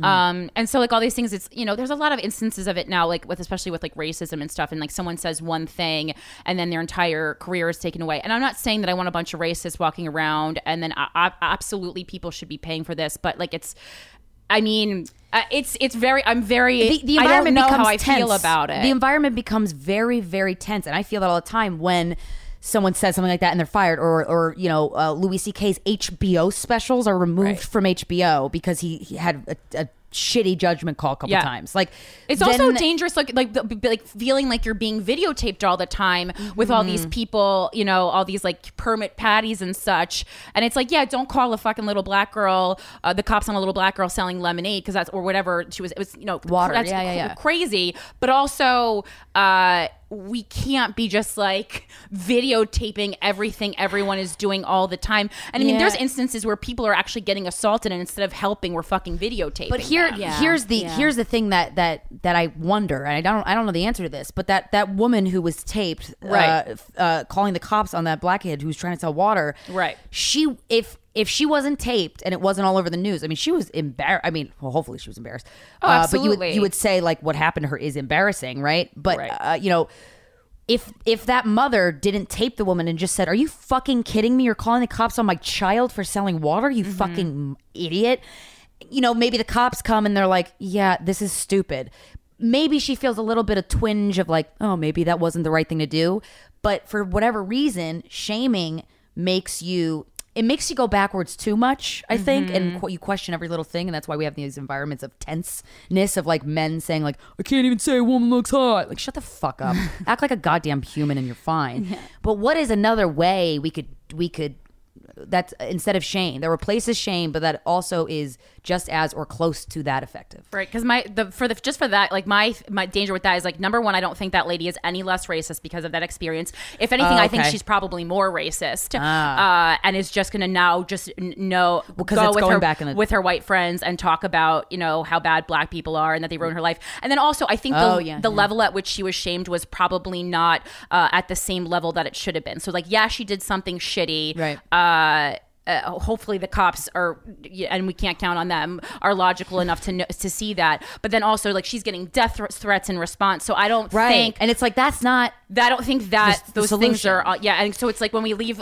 you know, that's why we have, you know, a judicial system, because the regular people were fucking hanging people, totally, when they stole an orange, and it's like and we're like, let's redo this, and it's these extremities, and it's like, why can't we just dial both of the extremes down, like just dial it down a little, right? But I do agree there is a place for shame. It's just, I feel like now it's become completely blown out of proportion. I'm definitely not an advocate for shaming people. I don't think that I think like you got, like we've sort of shame is gone just a back terrible to is feeling. the idea that like when you're confronting someone with something that perhaps could publicly shame them, and then you know, the next, in order to you need, as the person who's confronting them, you need to do the work, and I don't think that shaming is necessarily going to help you do the work. And it's a power move too. Oh, it's a total power move. But I also wonder what happens when you feel like the other person isn't necessarily doing the work either.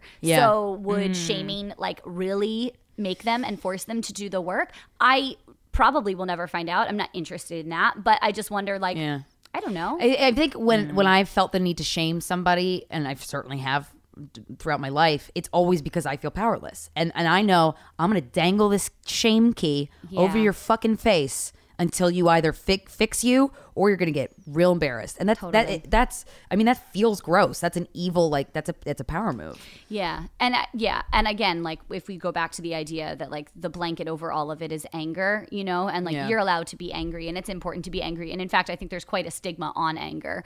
And I agree. And but getting to the root of it is probably pretty important, because once you do, you can see, like, oh yeah, I feel really powerless, and that's why I want to do all these lash out sort of things. You know what I mean? In that way, I guess. I don't know. It's just it's sort of an How do interesting we get topic. people to want to do the work on themselves? I mean, I feel like there's the first hurdle is realizing you have work to be done. I mean, I always think I'm this self-aware, introspective, always very emotional, but I really like try and allow myself to feel that all the time. But then, like, you know, for example, that breakup taught me that, oh my God, I didn't see this other corner of my brain, and I've been blocking it since I was little. Like, fuck. Like, I think awareness of that. But it's like, how do you don't know unless someone tells you that you got to do the work. Yeah. Well, I mean, I think you'll figure it out through things like going through a major life event like a breakup, because it's also not our responsibility to tell everyone to do work on themselves. Right. It's our responsibility to do work on ourselves and take the, you know, some personal responsibility, which is consistently lacking in society. And I think going along with what you're saying, like raising people who are always getting trophies, it's real.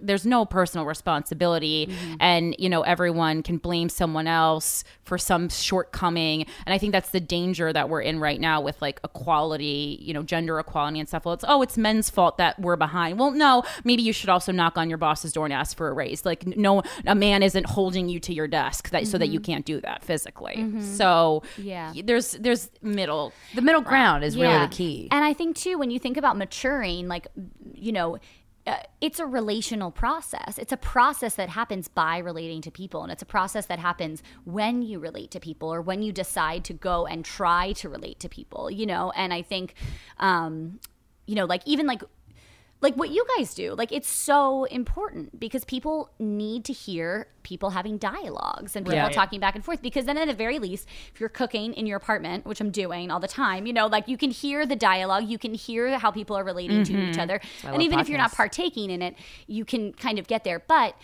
best case scenario is that you are partaking in it because you want to be changed on some level. You know what I mean? It's the person who wants to better themselves and the person who doesn't. Right. And again, that relational process is only going to happen when you feel like you're not scared of the vulnerability of, oh my gosh, what if I don't know what to say? What if I don't know what negging is? Like, I don't know. You know what I mean? Like, so there's something vulnerable about even going to start that process. And I think that when we talk about maturity, or like growing into a more developed sense of ourself, generally that can only really happen when you're figuring out how you relate to yourself and how you relate to other people. And I think a lot of people are, especially nowadays, are scared to have these vulnerable conversations because we are in such a shame-happy society.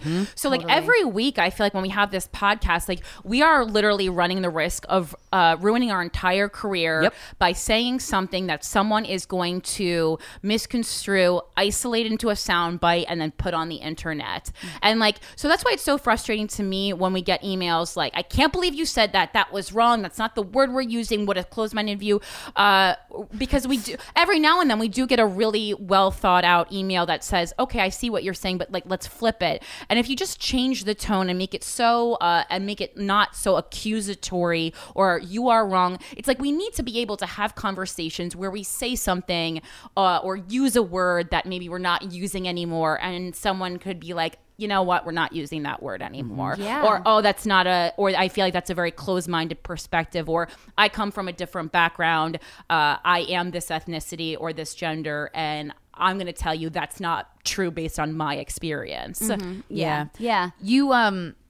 You told me, I didn't read this, but I'm curious what the main points were. You wrote an essay on consent, and one of the things that led to the conversation too, because Corinne I always hear you say like making a kid hug somebody is really fucked up. Oh yeah, and I've been fighting against that since age 4. Thank you, everybody. And Jean was saying that, you know, she works with kids and they have to ask permission to hug you. Well, yeah. I mean, I think there's definitely a spectrum. Yeah. You know, I don't want to sound too like cold every child in the world needs to ask. Yeah, no, but the idea, mostly how it relates to like a lot of children.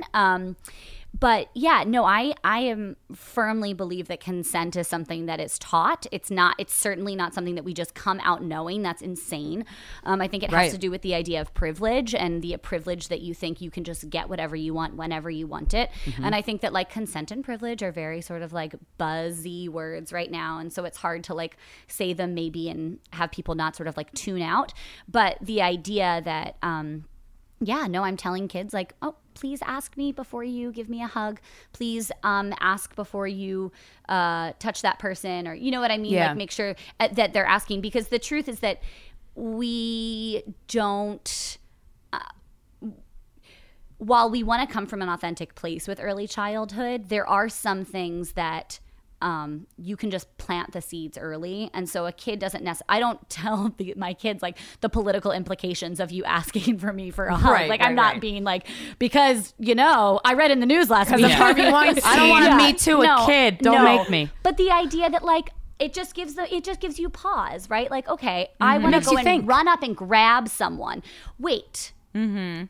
My practice, my script, my understanding of what that is that no, first you ask. Right. And that it's like when sexual abuse happens and stuff and sexual assault, it's like, one of the things that when we talk about consent all the time is like, what consent is part of what it is taking a fucking second before you just go into something and just take it, and just having that, wait a second, that's the seed that is so, if that's not planted, then you get monsters. Right. Even here, like when we do like, meet and greets or whatever, I've like talked a lot about how I like don't love hugging people I don't know for many reasons. I don't like to, but and part of it is also because for me that takes value away from hugs for people I know a long time. Because if I'm hugging everybody, what is a hug is not special anymore. Yeah. So, but I mean, people have started like saying like, can I hug you? And like, there's never been a time when I said no.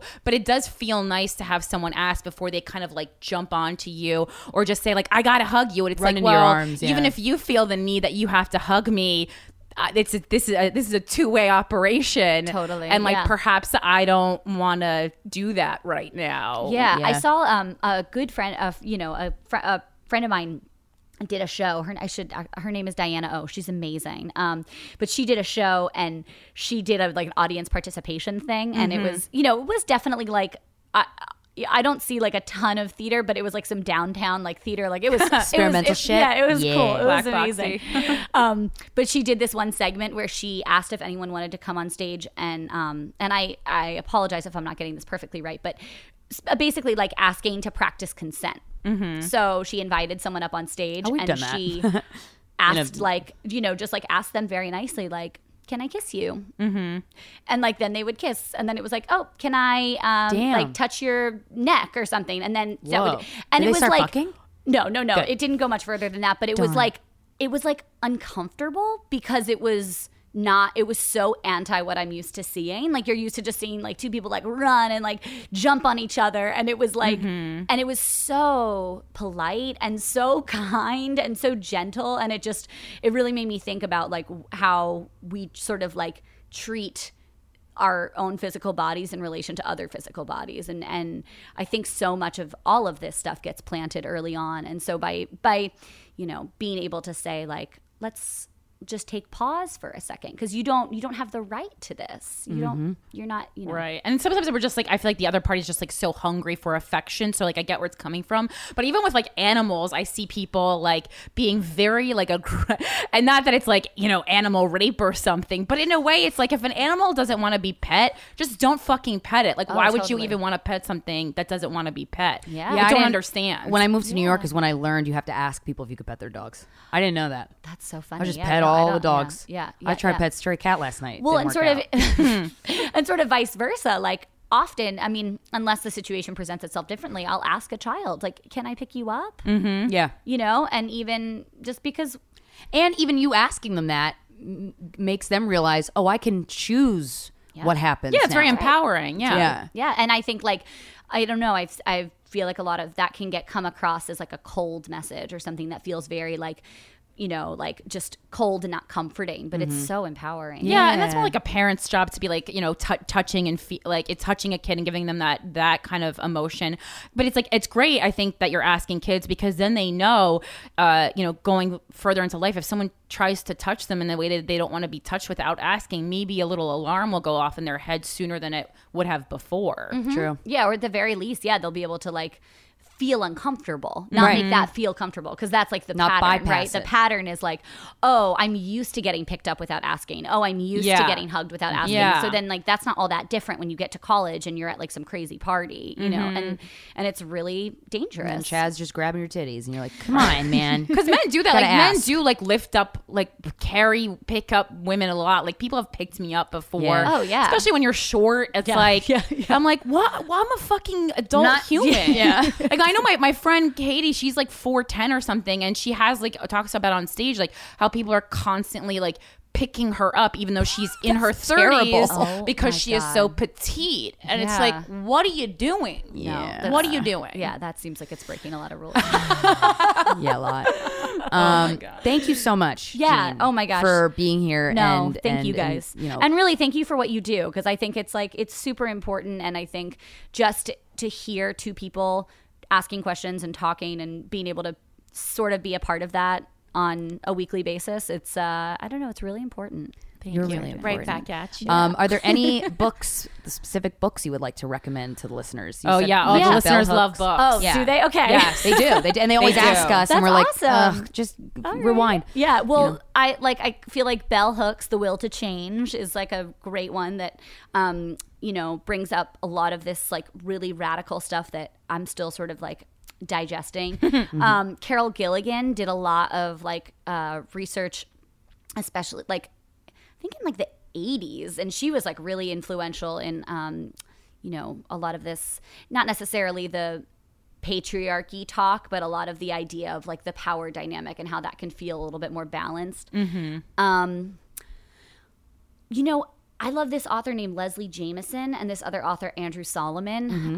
They're both of them are just have an amazing way of like just looking at the human experience in a really different way, and it really like flips it on its head. So I feel like those two, I love that. Yeah, those two are really Brilliant minds. Not about kids, but they're really great Just too. dynamics just between people. humans. We're all just humans. We're doing Aren't the best all we just- can. We we're are. all just We're humans, trying guys. the best. We're all just humans. We're all trying to do the best we know how to do. I know it's hard, And It's then not we're easy. living and growing and curious people. Be curious. Yeah, Yeah. Thank you so much. Yes, thank you guys so. Oh, and vote. Good thing to promote. It's a good one. November, baby. to promote but voting. Voting. vote. And on that note, thank you so much for listening to Guys We Fucked, the Anti-Slut Shaming Podcast. We will talk to you next Friday. It's the kind of thing to promote laughter. Would it be the type of thing you'll realize after? When all they're telling me money is coming, so we mustn't worry. There's no danger on this journey. We're still young, writing our story. There's no danger before us. Today's show is sponsored by Talkspace, the online therapy company that enables you to improve your mental health from anywhere at any time. Get matched with a licensed therapist from over 2,000 choices and message them whenever you need to. No commutes and no judgments. For a special offer for our listeners, visit Talkspace.com/GWF and use the code GWF to get $45 off your first month and show your support for this show. Talkspace. It's therapy for how we live today. This episode is sponsored by BetterHelp. It's a simple truth. No matter who you are, mental health challenges can affect you, and how you manage them can make all the difference. That's why everyone should have access to mental health support that meets them where they are and helps them get through. BetterHelp provides online therapy on your schedule. It's flexible, simple to use, and more affordable than in-person therapy. Connect with a licensed therapist selected just for you. Learn more at BetterHelp.com. That's BetterHelp.com.